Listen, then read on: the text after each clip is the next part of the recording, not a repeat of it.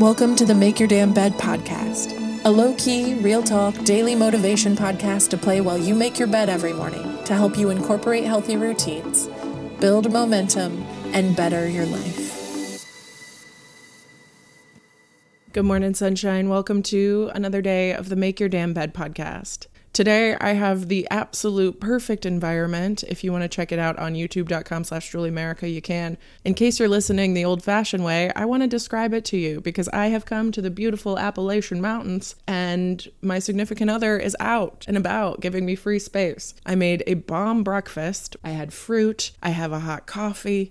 I've got a fire roaring. I've got the dog snoring. It's a perfect environment. I have scripts written. I have outlines written. I have emails to write. I have all kinds of things set up for this time, and I'm so excited to do it. Except I keep self-sabotaging, and I can't figure out why. When I really slowed down to give myself the space I needed to figure out why everything I was recording was not sounding like my voice, and I felt like I was phoning it in, and I wasn't communicating properly, because yesterday's episode, I even forgot to include a portion of it, which, you know what, I'm just throwing that like dust in the wind, and if it comes back to bite me in the ass, I'll add it later. But it's almost worse that I've set myself up with this pristine working environment only to realize that it's not the environment that was holding me back. It was me. And if this is relatable at all, I've got some great news and I've got some bad news.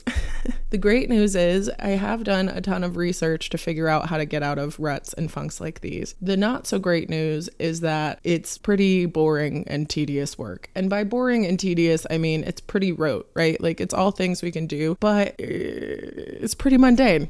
And what I mean by that is the only solution I've ever found that works is getting back to the basics. And what I mean by getting back to the basics is honestly just that. It's breathing deeply. It's also about getting grounded. I was sitting at a chair that was really not comfortable and I couldn't get in the zone. And so I was drawn to the fireplace and I decided to sit on the ground, and literally getting closer to the ground has helped me feel more grounded. It's truly wild. Things like going outside. It is raining and something about the rain hitting my face made me feel refreshed, and I loved it. And honestly, it's really about that. I spent a few minutes just staring at the dog and patting her, and I felt more love and excitement and more confidence. I made myself a really nice meal as a way to stall and procrastinate, but it actually made me feel really nourished and excited to be here. And I actually dug some things out of my trunk as another way to procrastinate, and I've literally been meaning to get that out of my trunk for over a year, but today was the day. So I'm trying to look at the bright side of slowing down and getting back to basics. But if there's a hobby that you've been putting off for years, maybe it's time to unpack that. And if that's just too much, maybe it's just time to stretch your body a little bit. Start slow and remember that momentum begets momentum. And sometimes the slowing down is really the reason why we're showing up in the first place, because we want to enjoy more of the slowdown. And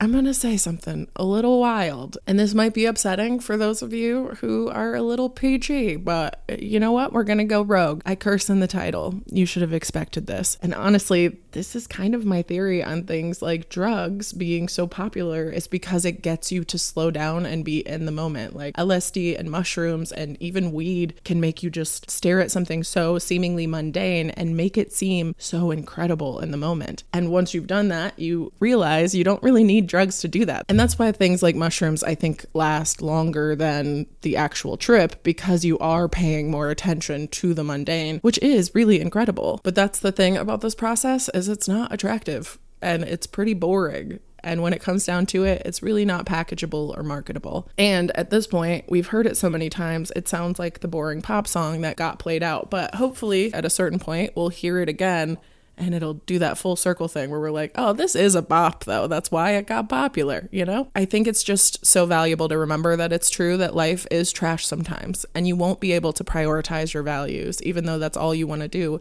But by prioritizing your own mental well-being and your own health and your connectivity to the world around you, you are actually promoting those values by keeping yourself a person who values those things. Because like I said, life is going to be garbage a lot of the time, and sometimes it will just be about waiting out or powering through those really trashy times. And what has helped me in the past is that anxiety can actually be insightful. And while some of that insight can work overtime and be a little annoying, it's all about learning how to cope with it and learning what it's actually trying to signal. And this comes through making our suffering tolerable. To me, that's where the basics come in. Learning how to just breathe through it, learning to see the beauty in the mundane, and learning to be excited for the small things. But when we work to make our suffering tolerable, we don't have to focus on the fact that it's not disappearing completely, because that is impossible. Pain and suffering and all that shit is part of life, unfortunately. But the beautiful part of having a human brain and a human body that processes that trauma is that we can work to create a biological state of relaxation through it, which can actually disrupt that anxious experience altogether and make it so that we can get through it without feeling and deeply taking on all of the anxiety and trauma of that moment. But we really have to stop beating ourselves up for having normal responses to completely abnormal experiences and environments, because the world is truly wild. And if we didn't react like it was wild, that would be even wilder. I have to end a great quote with a bad one, don't I? It's my curse. All right, y'all, I love you so much. I hope you have a wonderful, wonderful rest of your day. And I hope you remember to breathe and get back to the basics, because sometimes that's really what makes all the difference in the world between your anxious response, which is completely normal, to these ridiculous experiences, you know? All right, I'll talk to you tomorrow while you make your damn bed.